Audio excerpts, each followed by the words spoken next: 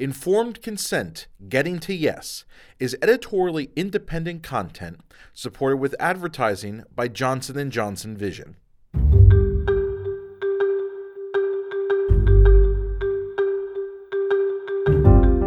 Welcome to the Informed Consent, Getting to Yes podcast. I'm Marguerite McDonald of Ophthalmic Consultants of Long Island and Lynbrook, New York, and on this podcast I discuss with leading ophthalmologists and eye surgeons the fair and balanced language they use with patients to get them to say yes to the recommended treatment, particularly when premium service options may serve the patient best.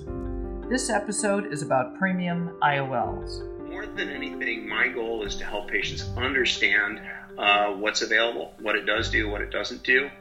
My goal is not to necessarily get them to yes, it's to get them to say, yes, I understand, and this is what I want. That's Dr. John Hovanesian. He's a partner at Harvard Eye Associates in Laguna Hills, California. He's also a clinical professor of ophthalmology at UCLA's Jules Stein Eye Institute. He also helped develop MD Backline, a software platform for ophthalmology practices. We work with three pillars, basically.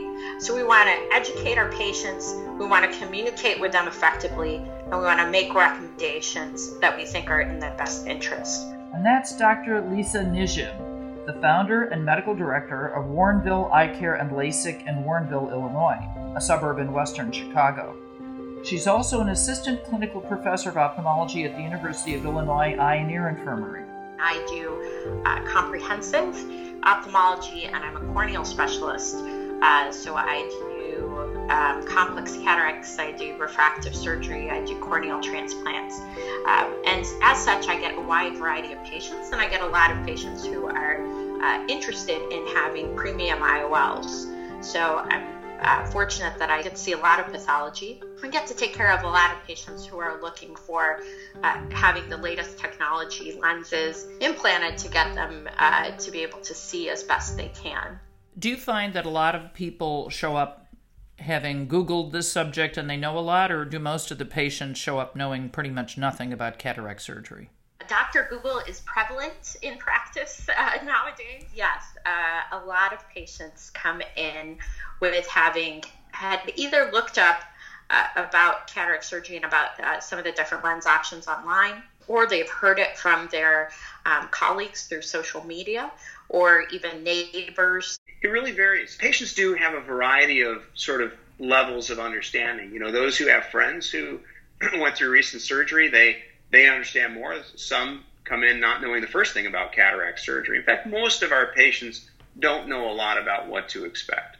One thing we know from studies of this is that 80% of patients, and this is everywhere in the country, when they understand what the premium options are, they are interested in paying extra to have better vision. And so, you know, to me, it's just a matter of helping them understand it. A friend of mine said that people don't want to be sold to, but they do want to buy. And so we don't need to do any selling at all. What is the old marketing slogans that you need to hear something 3 times before it really sinks in? So part of what we try to do to get them to yes, but to really get them to yes when they're the best candidate for it, is to educate them early in the process about their options for cataract surgery. To me, the process is just like it is for explaining the risk of a retinal detachment when I'm talking about cataract surgery. It is no less part of the physician-patient relationship than that. And the conversation sounds the same way. Just as I described to a patient, there's risks with every surgery, and here's what you need to know. I tell them that we have options for correcting your vision at the same time as surgery, and whatever lens we use for you is going to set your vision for the rest of your life. And you're going to be looking through it. There's no product you'll ever buy that is going to be more, that you're going to use more. You'll literally take your lens implant to your grave. So here's some of the things to think about. And you decide what's important, and I'm happy to do your surgery any way you like.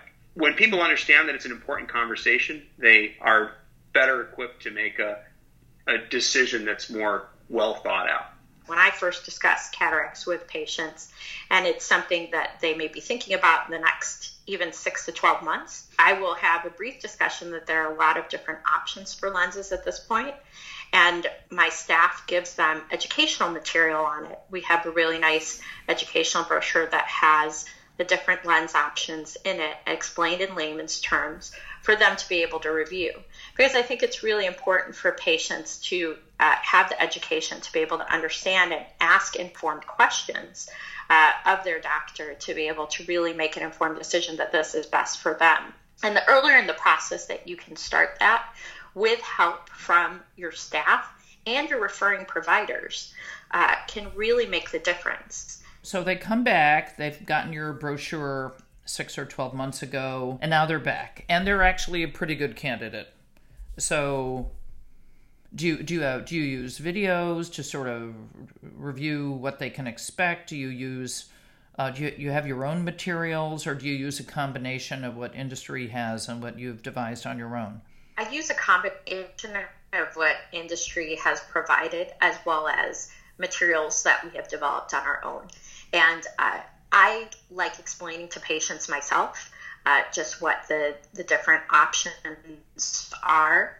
And then that provides them a good understanding. I like to make the recommendation to them once I've had an understanding of what their expectations are and what they're looking for, of which lens that I think will match what they're looking for closest.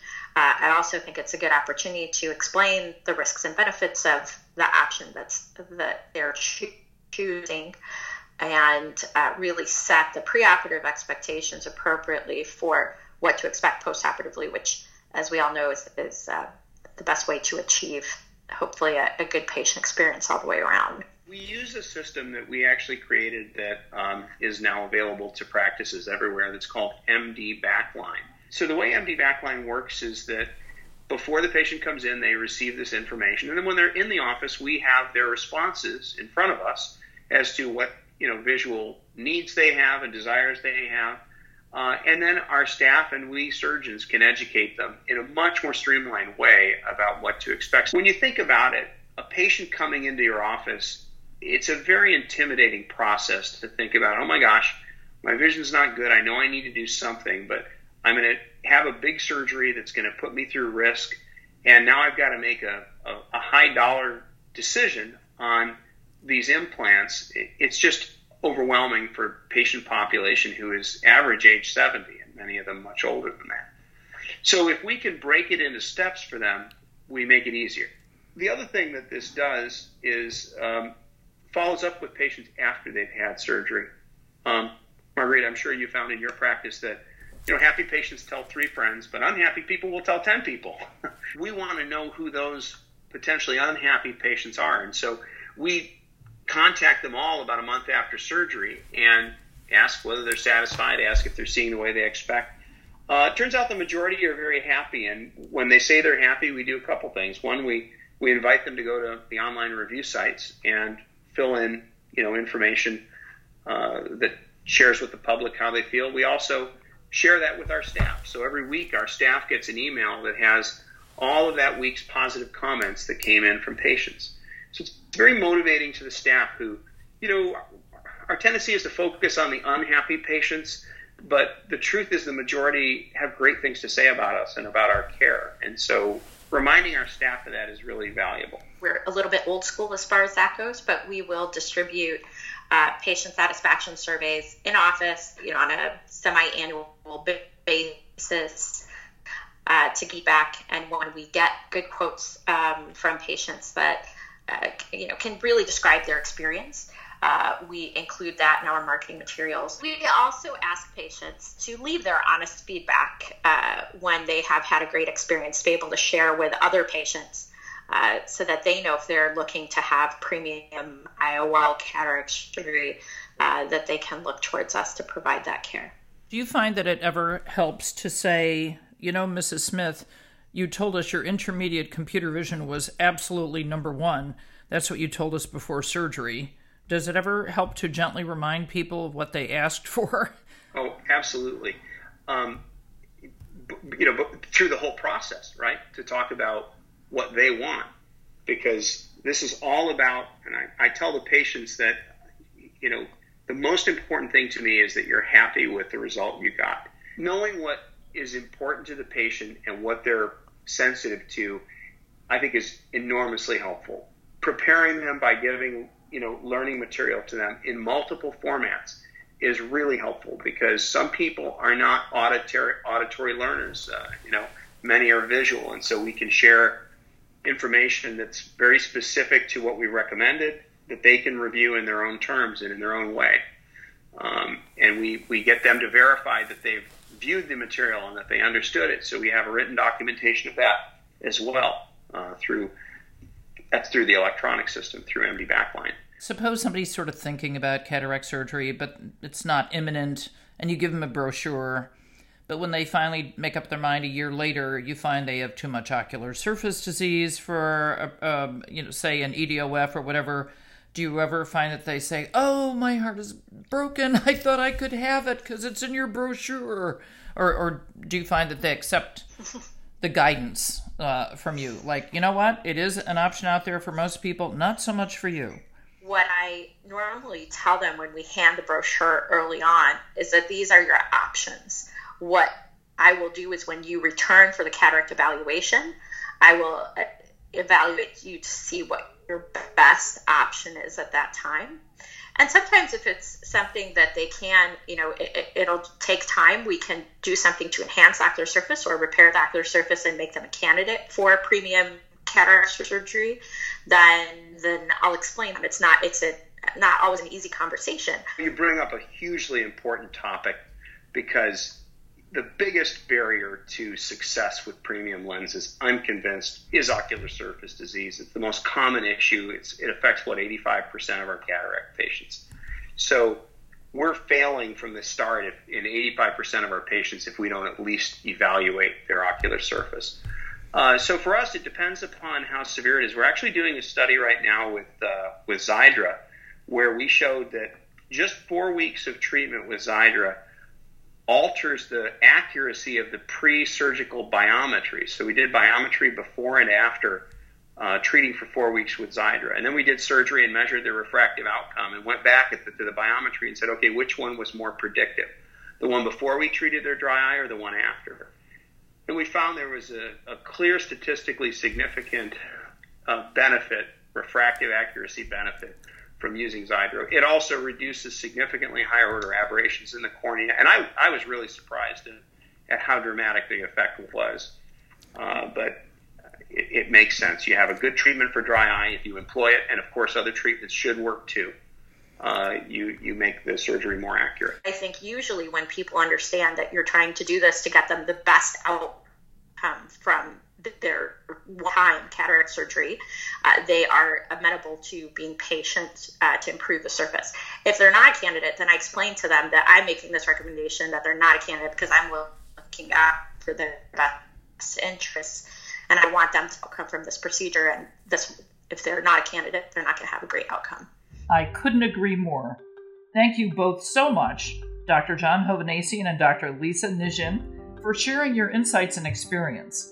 Any final thoughts? I would argue that if you want to call yourself a premium lens center of excellence, then you better also be a dry eye center of excellence, meaning you take it seriously, run toward the dry eye and not away from it. I do think part of the education process involves really educating your referring providers on what lens options you can offer to patients.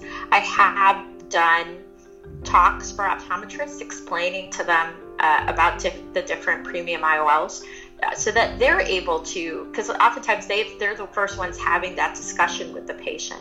And so the more they understand about what type of lens options that patients have that I am able to give the patients at the time of surgery, the better off the patient can receive that education from multiple sources and hopefully ask the appropriate questions to help them get to that decision that will lead to a great experience. Thanks again, Lisa and John, and thank you out there for listening to Informed Consent, Getting to Yes.